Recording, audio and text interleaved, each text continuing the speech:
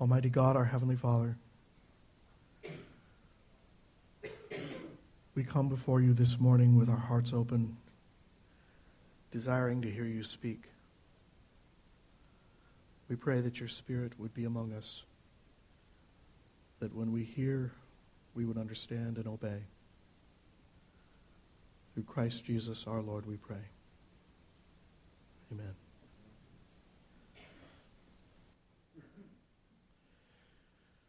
People of God, in the BBC version of the play Shadowlands, the story of C.S. Lewis's marriage and loss of his wife Joy to cancer, Lewis meets Joy for the first time, and as they begin talking, they come upon the difficult questions of the Christian faith, questions about life and suffering. And as they walk along the river in the cold of winter, Lewis asks Joy, "Do you know how to dive?" And Joy says, "No." Lewis explains, "I learned to dive the summer I learned I was a Christian. In order to dive, you have to learn to stop doing something. You need to learn to stop trying to preserve yourself. You have to let go." In the story of Job, the main character has come to the final stage of his grief. And we'll find that this stage will become the next step into deeper faith. But in this transition to deeper faith, Job is going to have to learn to let go, to stop trying to preserve himself, to stop trying to preserve his own integrity. Job's final test of endurance comes in the form of a fourth friend, Elihu. Elihu puts the icing on the cake by rebuking Job's three other friends for their judgmental attitudes about Job, and then by adding his own judgment. According to Elihu, Job is unwilling to be submissive to God and thereby accept that God's ways are not his ways. The trouble with Elihu's advice is that while he makes several good points, it's smug. And his viewpoints are so worn out, his language is so hackneyed, that it simply adds to Job's frustration at not being heard. Elihu points in the right direction, perhaps, but his attitude is still that Job simply needs to admit that he has done something wrong and get it over with. And to the end that Job clings to the belief that he has done nothing wrong, Elihu believes that he comes under God's judgment. And as Elihu's speech comes to its zenith, he begins to use the language of a gathering storm. He says, "God's voice thunders from the storm. His mighty deeds are beyond understanding. God scatters the lightning in the clouds. He brings the clouds to punish mankind." And we discover that in many respects, Elihu's theology is really no better than that of Job's other friends. Elihu embraces the ancient notion, the pagan notion, that the weather patterns are simply a reflection of God's emotions. Simple cause and effect. When storms come, God is angry. This kind of simplistic theology is riddled through all the advice that Job's friends offer. But as the storm gathers, Elihu finally falls silent. This time he's silenced not by Job, but by the thunderous voice of God. I have this humorous image in my mind of Elihu speaking from his soapbox, making these pompous statements about God's judgment coming in the clouds and the wind and the storm when the sky actually begins to darken and the birds fall silent. The wind starts to pick up until Elihu and Job's other friends go mute. Everyone becomes speechless when the tempest begins. And after 37 chapters of Job pleading his cause on and off, even Job has stopped asking for answers and is now simply asking to be answered. All he longs for is a face-to-face with God. And from the whirlwind, Job is finally granted his audience with God. But the encounter is nothing like anyone has anticipated. Virginia Woolf once wrote to a friend, "I read the book of Job last night. I don't think God comes off well in it." Of course, it all depends on what kind of God you're looking for. If you expect that God is going to give Job a perfectly reasonable and clear explanation for what has happened, then you're going to be sorely disappointed. God seldom works that way. And upon reflection, I'm not sure we would want him to. G.K. Chesterton once commented that a God who met all of our expectations and made perfect sense to us, would not be a God worthy of our worship, because he would be nothing more than human invention. If we expect God to justify himself before Job, then we're looking for a different kind of God than the God of Scriptures. Robert Frost joked that God would have to say to Job, "Look, Job, I was just showing off to the devil." But that sort of God is also unworthy of our trust. What we're given is a God who speaks from the whirlwind, a God who helps us to remember who God is and who we are before God. He asks, "Where were you when I laid the earth's foundations? Tell me, if you have understanding. Who marked off the dimensions of the earth? Who laid its cornerstone? Where were you when the morning stars sang together and the angels shouted for joy?" This is not what we want. This is not what we anticipated. We expected God to either come out of the whirlwind to say, "Job, your friends are right. You're a terrible sinner. Repent here and now, or I'll squash you like a bug." Or we might expect God to say, "Job, you are right. You've done nothing wrong, and here's the reason why it all happened. This will make perfect sense to you once I explain it. And think of all the people who'll be inspired by your memoirs 3,000 years from now." But instead, all Job gets from God is 20 questions. Rhetorical questions at that. And the only appropriate answer, the only appropriate response to these questions are, "Yes, sir," "No, sir," and "I don't know, sir." The mistake that Job's friends had made is that they had reduced the creator of the universe to a formula. They had God completely figured out. They knew precisely how God works in the world, and they seldom hesitated to share that news.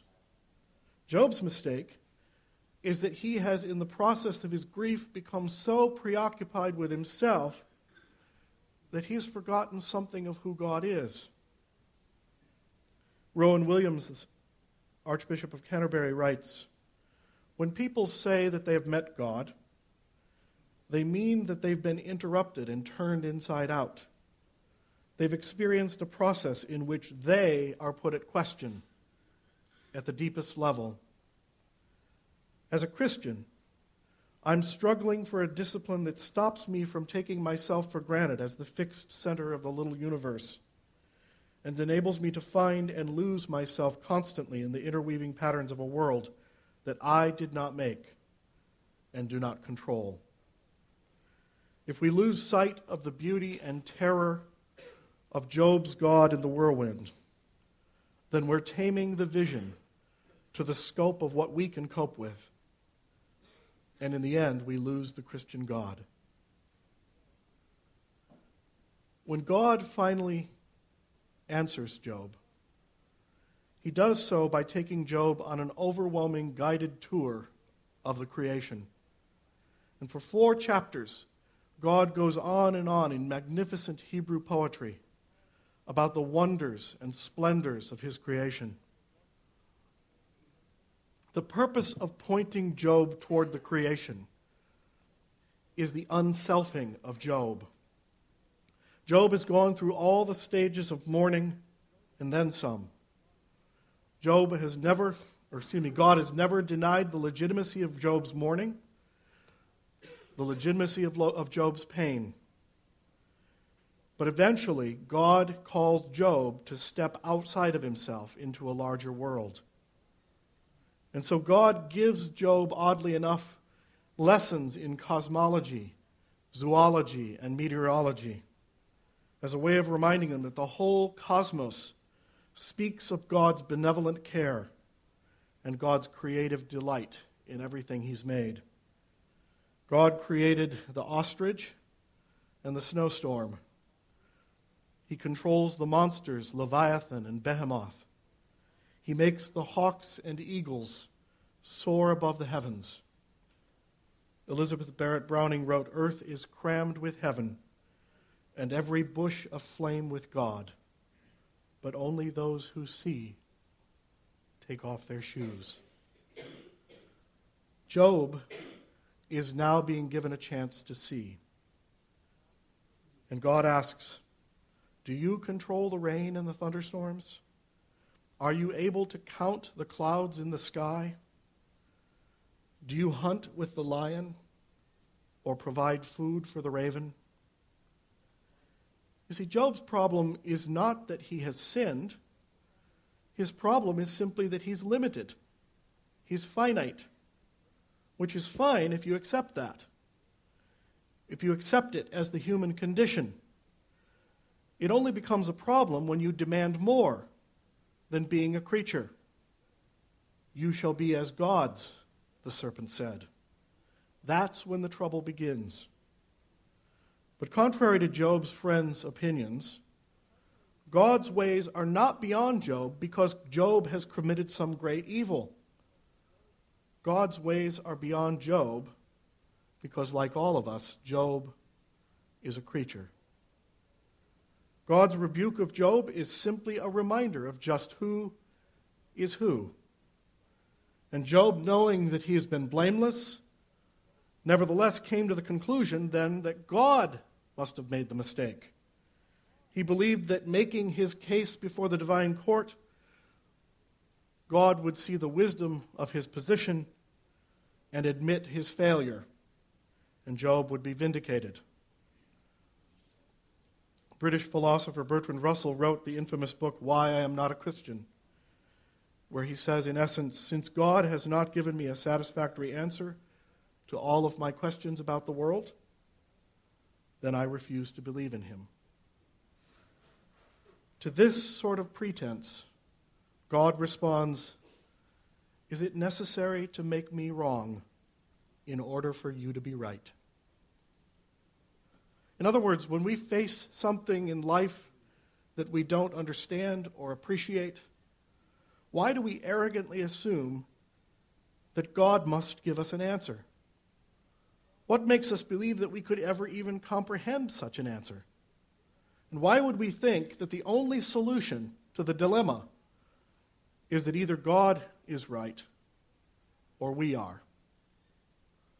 From the whirlwind, God challenges this simplistic either-or thinking. God can be right even when we don't fully understand. God doesn't have to meet our test of approval. One of the ever-present dangers of contemporary Christianity is that in our attempt to make God relevant, we end up domesticating him. We create a God of our own imagination. As Chesterton again says, God created man in his own image, and man, being a gentleman, returned the favor. But any God that we invent will never be of any help to us.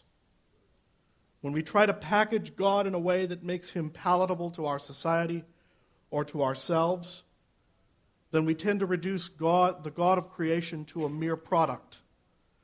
We reduce the mystery of God's revelation to a slogan on a bumper sticker or a t-shirt. The real irony of God's rebuke of Job is that it seems in the end that Job has committed the same error as his friends. They've learned to interpret their experience as the clear, almost mathematical sign of how God works in the world. Prosperity equals God's favor. Suffering equals God's wrath. But Job has made a similar mistake.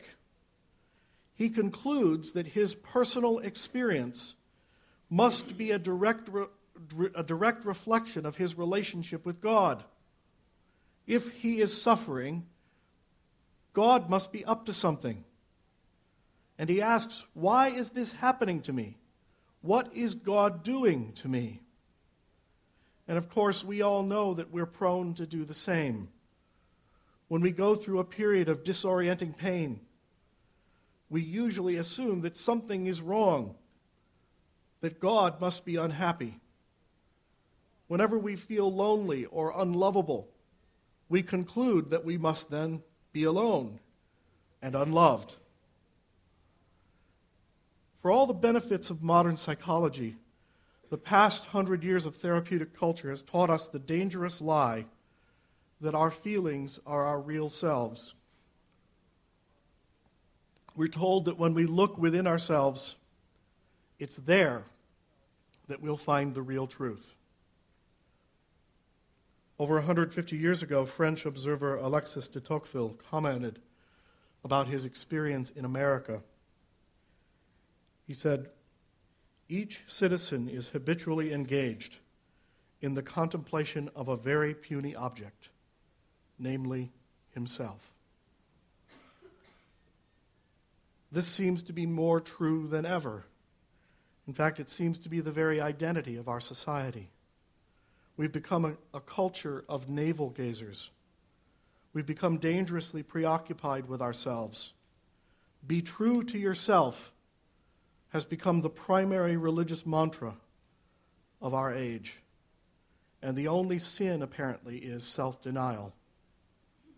Television portrays a woman who leaves her husband and child behind in order to pursue a lesbian relationship as a real hero, someone who's finally acting with integrity.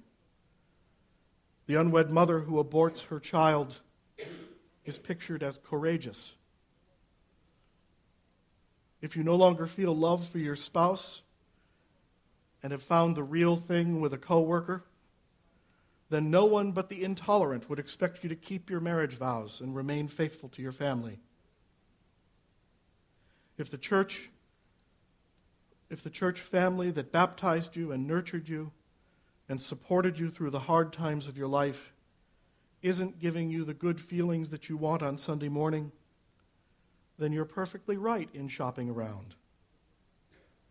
Yet the lesson of Scripture, again and again, is that the truth is not found within us. It is not discovered in our feelings. In fact, to become a Christian is to be unselfed, to be drawn out of our selfishness into a larger world of what God is doing. Jürgen Moltmann wrote, "The one who is born again cannot be scrupulously and anxiously preoccupied with himself. His life has become new because, being oriented toward new creation, he now lives in the presence of the Spirit of God and under his influence." Our theology as Christians is not to be shaped by our day-to-day experiences or the precarious emotional state of the self. Our theology is to be shaped by God's self-revelation in Jesus Christ. And sometimes this is all we have to cling to when everything else seems dark. I may sense that I'm alone, but Jesus speaks with divine authority when he says, "I will never leave you or forsake you." I may come to feel that I'm unlovable or unforgivable, but God has written the final and definitive statement to that fact in the blood of the cross. Our feelings will lead us in all sorts of directions that are contrary to the revealed Word of God.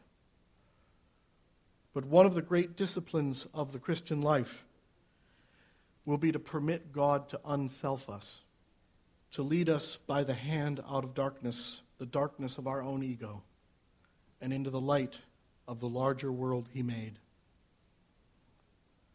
The reason we fight so tenaciously against being unselfed is because we equate it with being humiliated or demeaned.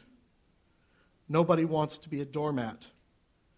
But the Bible sees our unselfing as something else entirely. The result of Job's encounter with God and his unselfing is that he's restored to the full stature of his humanity. His encounter with God reminds him that God is God and that Job is a fully dignified reflection of God's image. Far from being crushed by his encounter with God, far from being erased, Job is dignified. But he is humbled. He says, "Now I know that I've spoken of the unspeakable. I have tried to grasp the infinite. Until now I have heard of you with my ears, but now I have seen you with my eyes. Therefore I will be quiet, comforted that I am dust." In the end, Job's friends are reprimanded. Job's righteousness is vindicated, and his fortunes are restored. God gives him double the wealth he had before, the blessing of children, grandchildren, great-grandchildren, etc. But the interesting thing about the close of this story is what is still left unanswered. We're really given no answer to the question of the problem of pain. We're really given no clear solution to why people suffer. And even Job's vindication, his restoration, is not without poignancy. Because you can replace cattle and crops, sheep and camels, but you can never replace lost children. This is not a Walt Disney ending to this story. We still live in a world filled with pain. Death still surrounds us. But what God offers us is not theoretical answers or even a theology of suffering. What God offers us is the opportunity to be unselfed, to be led by the hand out of the confinement of our own ego into the larger world of his good creation, into a world where God is revealed not so much as the God we want, but as the God we need. Job teaches us to trust a God who orders the universe, who can create life out of a world of death. John Donne put it this way: "He brought light out of darkness, not out of a lesser light. He can bring thy summer out of winter, though thou have no spring." At the close of the BBC movie Shadowlands, C.S. Lewis has just gone through the terrible dark night of the soul as he mourns the loss of his wife Joy. And in his agony, the viewer begins to wonder whether this great giant of the faith will ever recover his trust in God. In the final scene, Lewis is pictured walking along the river with Joy's two little boys, just as spring is beginning to bud. And he asks the boys, "Do you know how to dive? When summer comes, I'll teach you how to dive." In order to dive, you have to learn to stop doing something. You have to learn to stop trying to preserve yourself. You need to let go. In the name of the Father, and of the Son, and of the Holy Spirit.